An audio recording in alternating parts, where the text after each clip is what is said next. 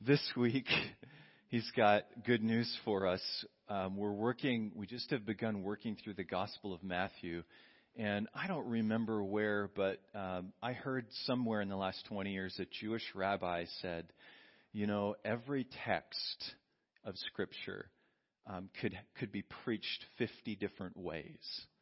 And he didn't mean we all interpret it ourselves. There's 50 ways of getting your own interpretation. What he meant was what you often hear Pastor Gina say, the Word of God's so rich, so full, there's so much in it.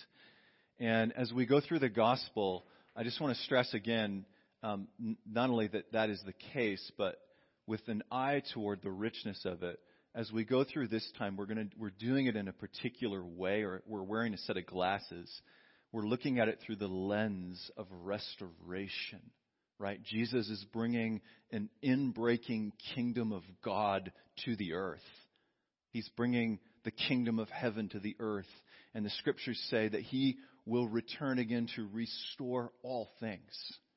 So He comes, He begins to restore. He invites us to co-labor with Him, and He will come again to restore all things. So as we go through the Gospels this time, we're not going to do a 2-year walkthrough like we did with Luke a number of years back. We're going to do about maybe 30 or 35 messages where we bounce around. We may not even go in order. What we're doing is we're looking at how is Jesus bringing the kingdom, bringing restoration, and how are we working with Jesus to bring it. And what that means for us is that as we gather every Sunday, we're doing two things. We're coming through, maybe three.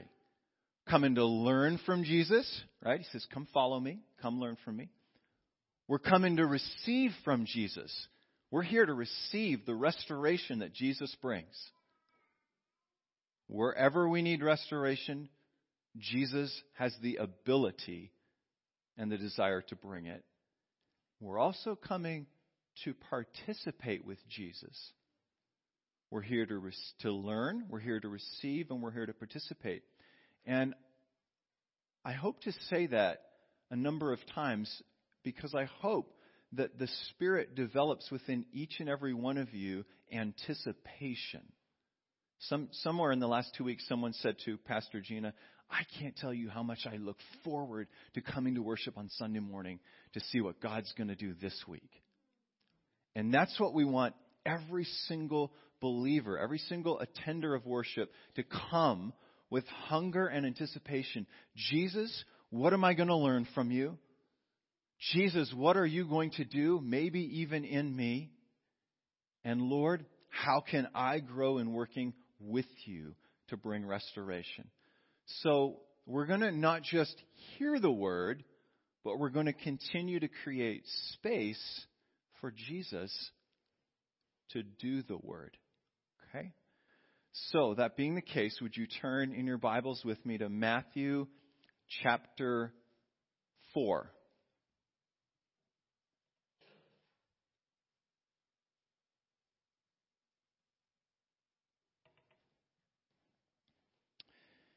Our text is chapter 4, verse 111, but I'm going to read beginning at 3:16 because the context is really important.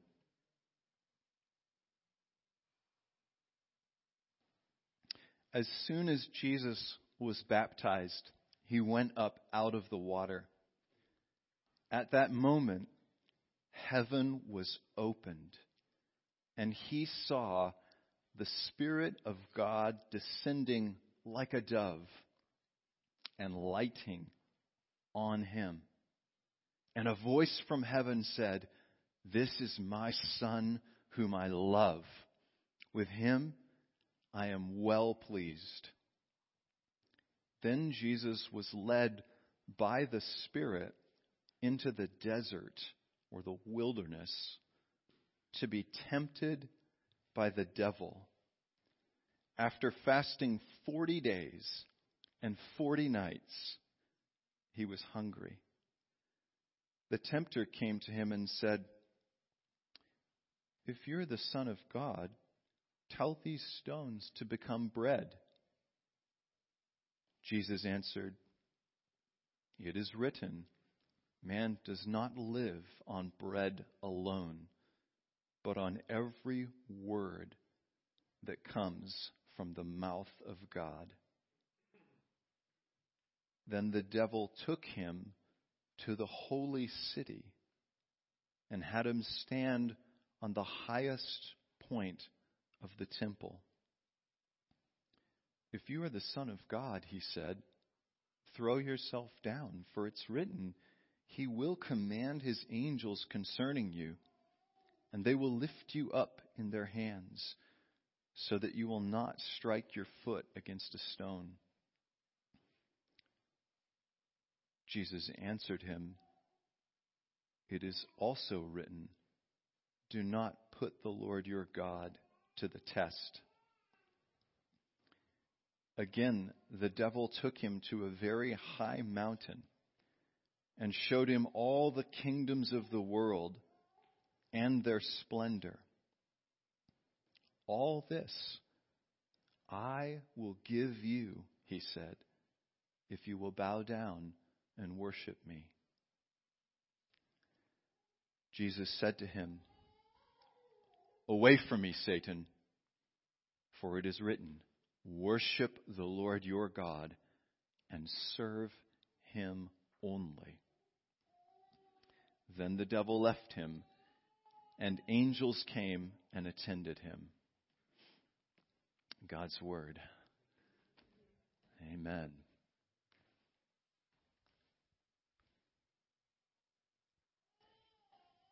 It's no secret that each of us faces temptation very regularly, daily, and that we sometimes, maybe even often, succumb to temptation.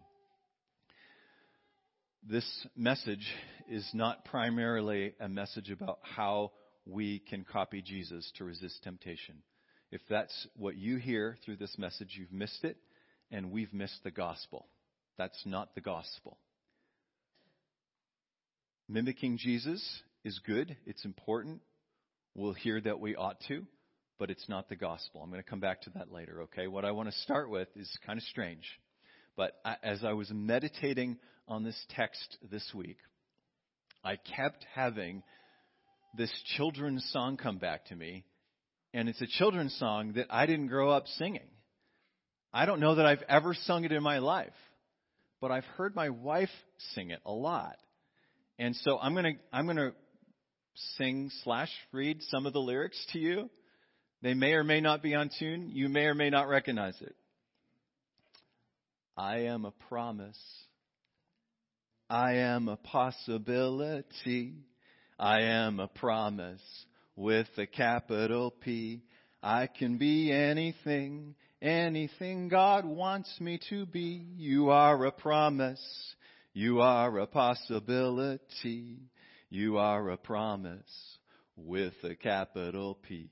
You are a great big bundle of potentiality. And if you'll listen, you'll hear God's voice. And if you're trying, He'll help you make the right choice.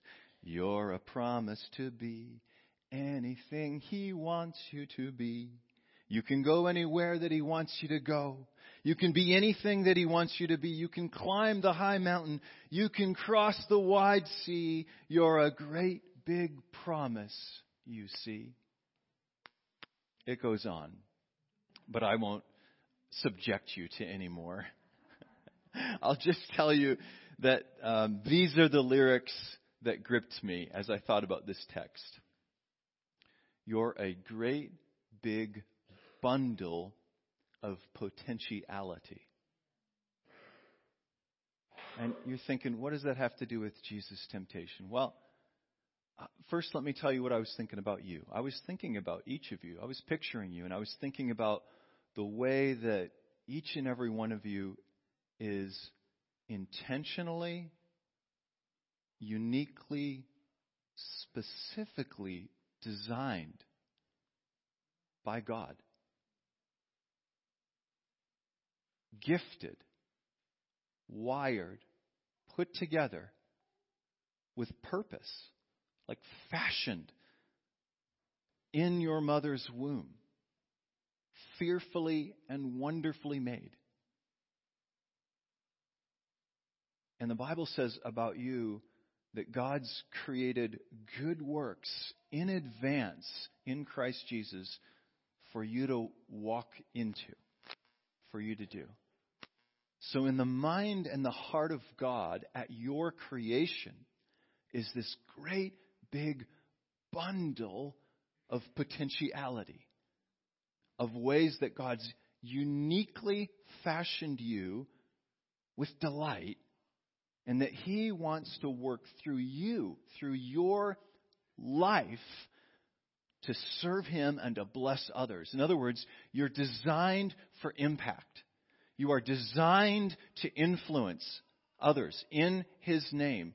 You are designed to build up and to strengthen and to encourage people. You are full of potential in the same way that Jesus is full of potential. Now that might seem strange for you to hear because you know the end of the story, but I want you to think about where this temptation of Jesus, who is a real human being, fully human, takes place. He has not preached a sermon. He has not taught anyone. He has not worked a single miracle. He has not delivered anybody. He has not saved anybody. He has not died. He has not been resurrected. He is not, at this point, ascended and reigning. It's all there. All of redemption is there in potential. It's God's design and it's His intention. It's in God's heart for Him.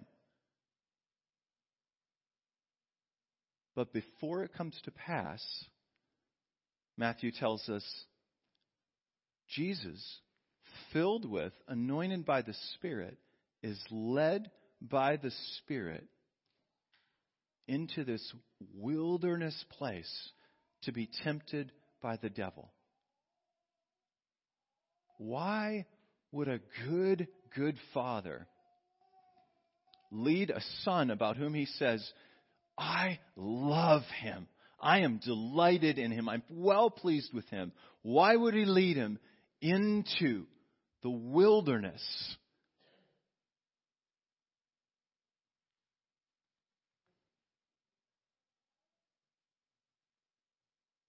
Because He's a very, very good Father with a very, very good plan in mind. And it requires this. It requires this. Okay? Let's watch together what he does through Jesus. So He leads him out into this, I want you to picture vast hills that are primarily sand, rock, and dirt. They are cold and dry at night.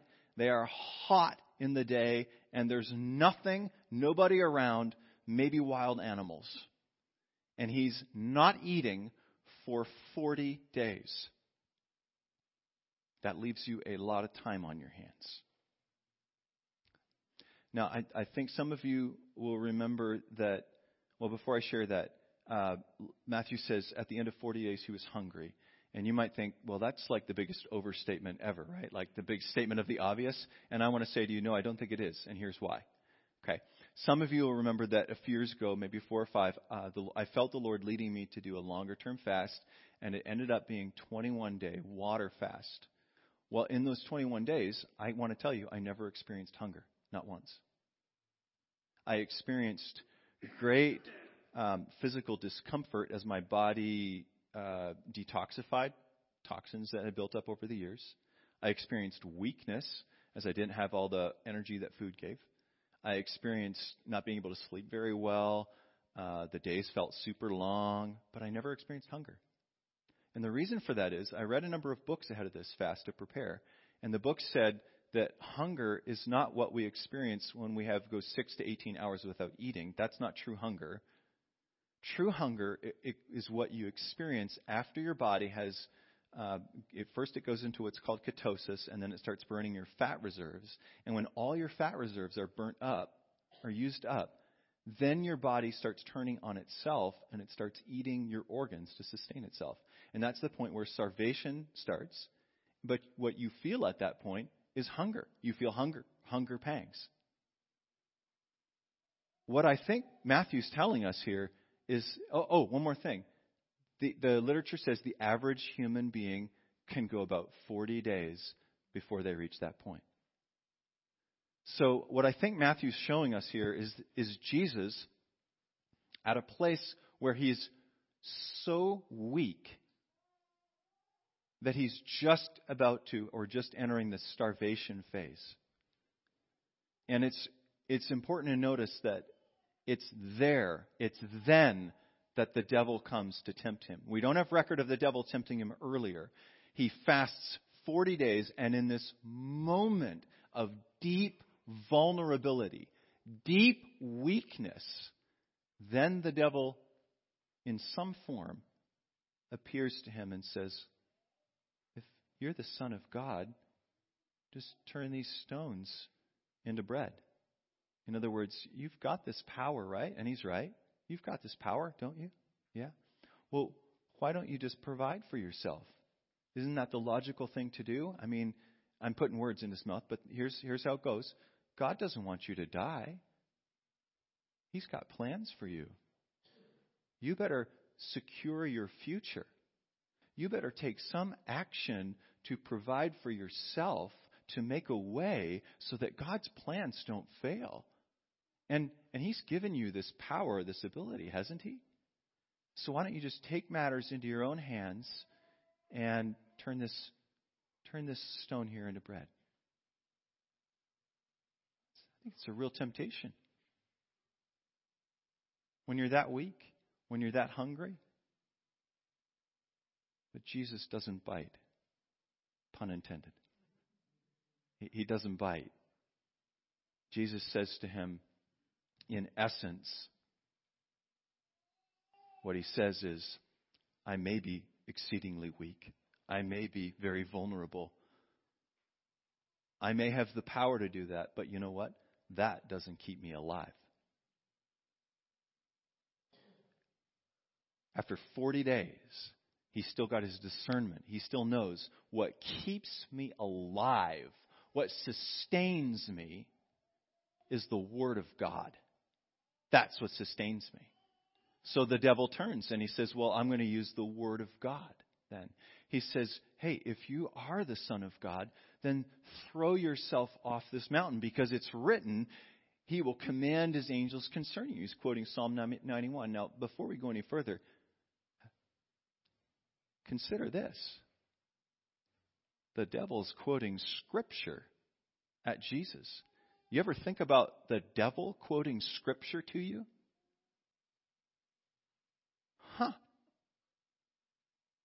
That's something to consider. Now, what's he doing with Jesus here?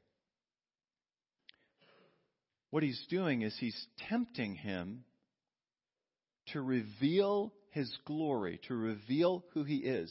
You see, Jesus has a calling on him.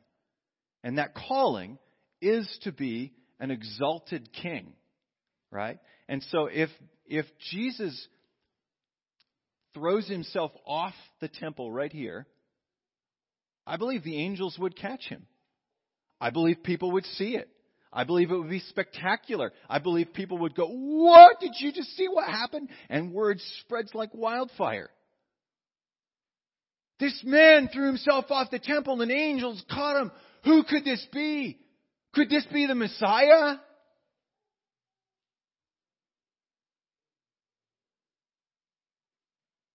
And the adulation and the attention and the focus and the glory.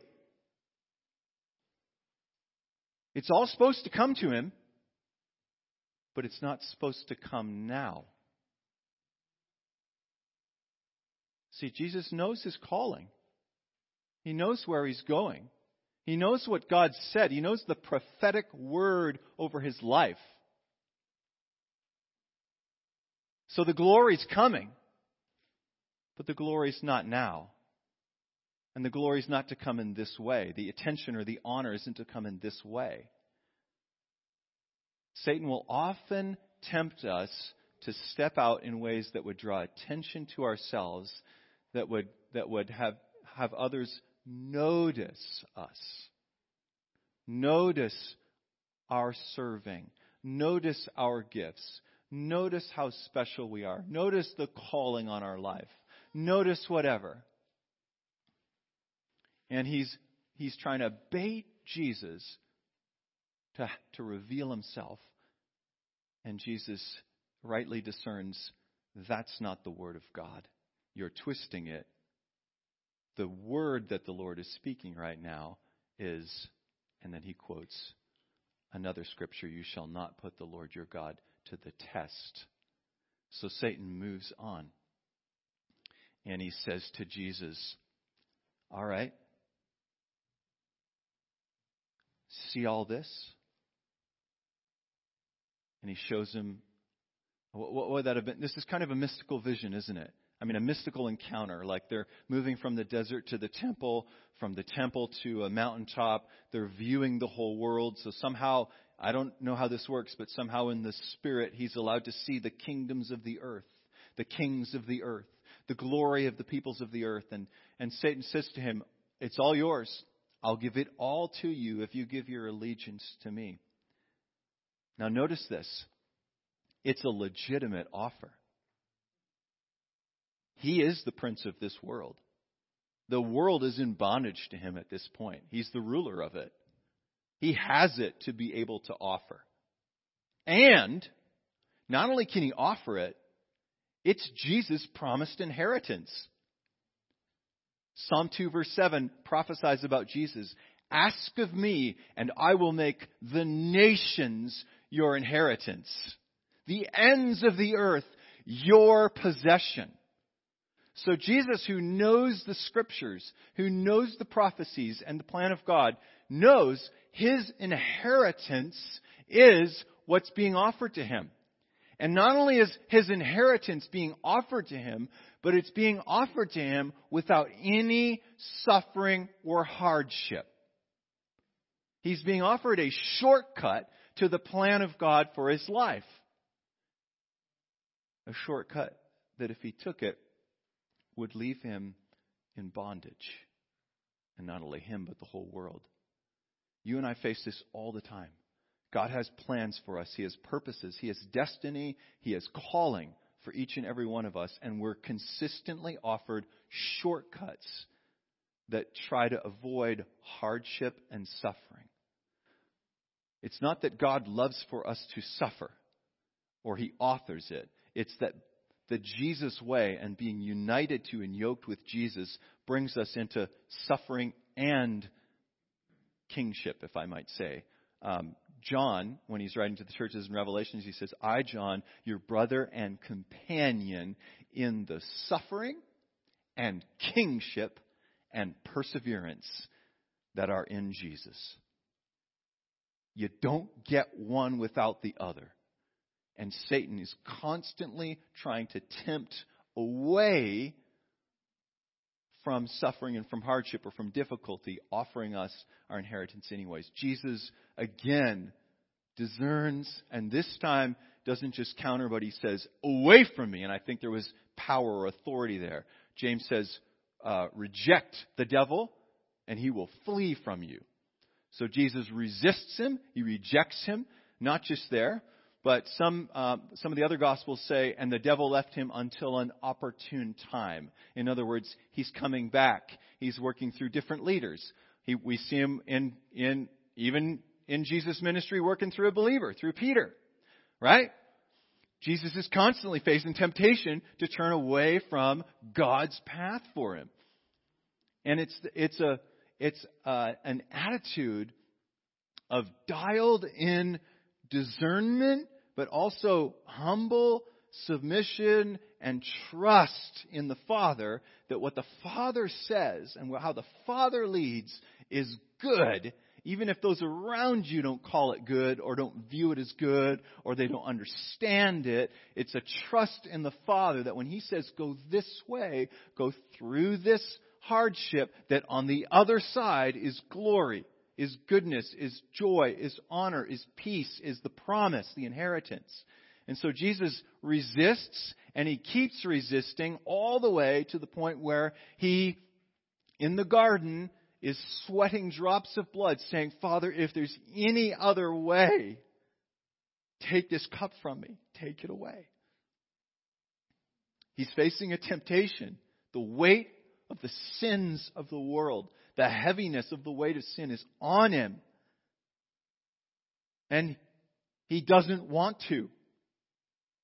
But what he wants more than not wanting to is to follow and obey and trust the Father. And so he again resists all the way through his own death. And I want to read you a scripture that's written about Jesus that only makes sense if you understand this, describing his whole life and culminating in his death. It comes from Hebrews chapter 5. Although he was a son, he learned obedience from what he suffered. And once made perfect, he became the source of eternal salvation for all who obey him. There's two things in here that should strike us. He learned obedience. He's fully God. But as a fully human being, he had to learn by the practice of. And then the second thing that should strike us is these words, once made perfect. What do you mean, made perfect? As God, isn't he perfect? Again, fully human, there is always the potential for the choice of sin. There's always the potential to yield to the temptation, to give in to the tempter's voice. And made perfect happens at his death. It's like his death seals a lifetime of resisting the devil's temptations. It seals a lifetime of obedience to the Father. And so here's where we get to the good news part. The good news is not that we can copy Jesus. The good news is that in Jesus, God has laid down a new human pattern. He's literally established a new humanity. This is why we say he's the beginning of a new creation. Okay. And when you and I come into union with Jesus, God imparts to us his perfect, pure track record. He imputes, he gifts to us his righteousness. If we try to battle the devil and resist temptation on the basis of our own righteousness, we will be in bondage all the time. We'll remain in bondage. We've got a battle. The battle's before us. Every day it's before us. But if we try to battle on our own track record, it's a lost cause. If we battle on Jesus' track record, we're empowered for obedience. It's not that we don't fall. It's not that we don't fail. It's not that we don't give in. But when we fall, when we fail, when we give in, John says, we've got one who's ready to forgive sins. He's ready to cleanse us from unrighteousness. He's ready to liberate us and lift us up again and again and again. Okay? The fact that Jesus established a new human pattern is what enables and empowers us for obedience. We couldn't be obedient. We didn't have the ability to be obedient before him. But we now live from his obedience, now we have the ability, now, living out of his nature within us, to is this connecting? What the thing that's so encouraging to me is that maybe I'm going to try and get at this from a different angle. When you're born again, a new life gets planted in you. There's a seed. The Bible calls it a seed. Okay?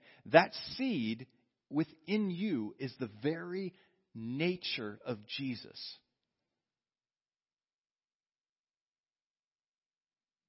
You know how the Bible talks about us being one spirit with the Lord? Okay? He joins himself to us. So we've got a perfect human on a throne in heaven who's called each of us to faith, and by the Spirit joined himself to us. And now I have his nature within me. That nature is an overcoming nature. And living from that nature is how I can resist the devil. I can discern his temptations and battle against him. And those temptations, friends, are many. We may be tempted like Jesus was, we may be tempted to take matters into our own hands. We may be tempted to meet our own needs, to provide for ourselves, to secure our future, to prove our identity and calling, to lift ourselves up ahead of God's timing. We may be tempted to take shortcuts toward God's destiny for us. These are all in the text, but we may be tempted in many other ways too. We may be tempted towards judgment, offense, resentment, bitterness, hurry. I see these take so many people out of action because they take root. They start little, but they grow to be so big. And I think one of the biggest temptations when I think about you all, us all, that we face is the temptation to believe you are insignificant.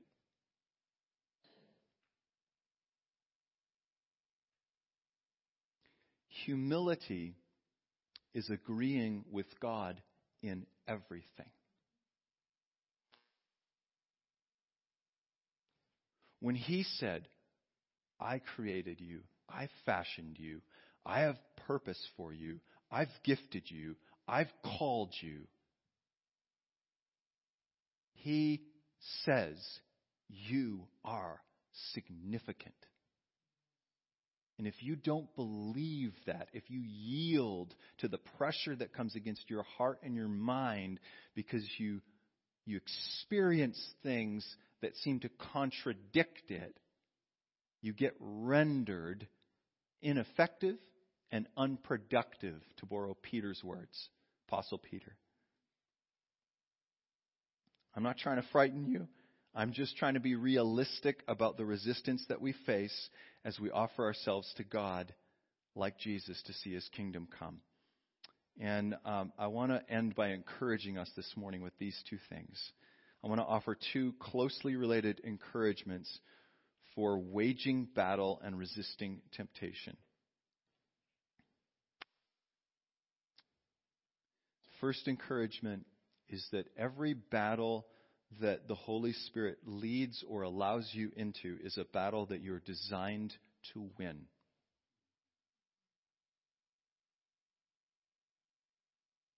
God did not allow or lead Jesus into the desert intending that he would succumb.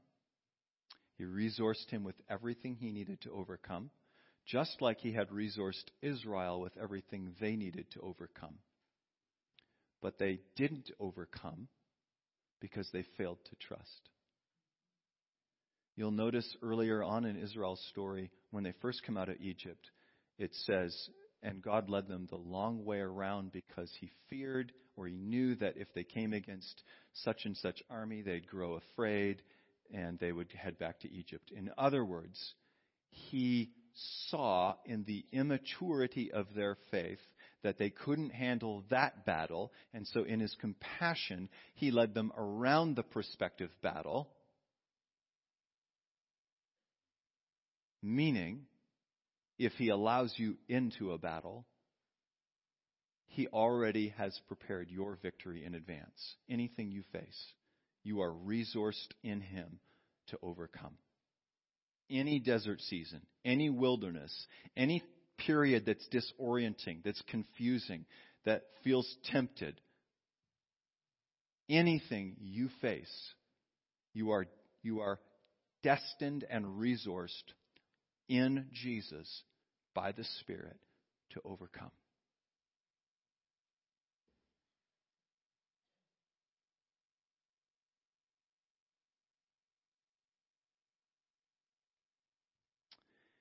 But, and this is the second and the most important point, the way in which we're to overcome is the Jesus way. Absolute trust, submission, and dependence upon the Word and the Spirit of God. Absolute trust, submission, and dependence upon the Word and the Spirit of God. As we turn from this text, we're going to see God release a great measure, weight of glory through Jesus. It's beautiful. It's astounding seeing heaven come to earth as Jesus heals and He delivers and He brings truth that is just point right on again and again and again. And the glory comes and is released through Him because He's a trustworthy vessel who's yielded in submission, humility, and dependence, who says, I only do what I see the Father doing. I only do what I see the Father doing. And I believe, church, as we turn this corner, that it's Jesus' heart, dare I say His plan, His intention, to release through us greater measures of His glory. We've been testifying over the last couple of months to years of His bringing healing, like He did in Victoria. This we heard this morning, of His bringing deliverance, like we heard from Scott a week or two ago. He's already doing His work through us, but I believe that what He has for us is greater measures of His glory being released through us as we walk in faith with Him. Dare I say that we are a great big bundle of potentiality. But in order to carry and to see and to experience the glory of that potential, again, trust, submission, dependence upon the Word and the Spirit of God. If Jesus could come under such great temptation, certainly we do too. Let's pray. And I'm going to leave a little bit of space in prayer before we come to singing our song of response.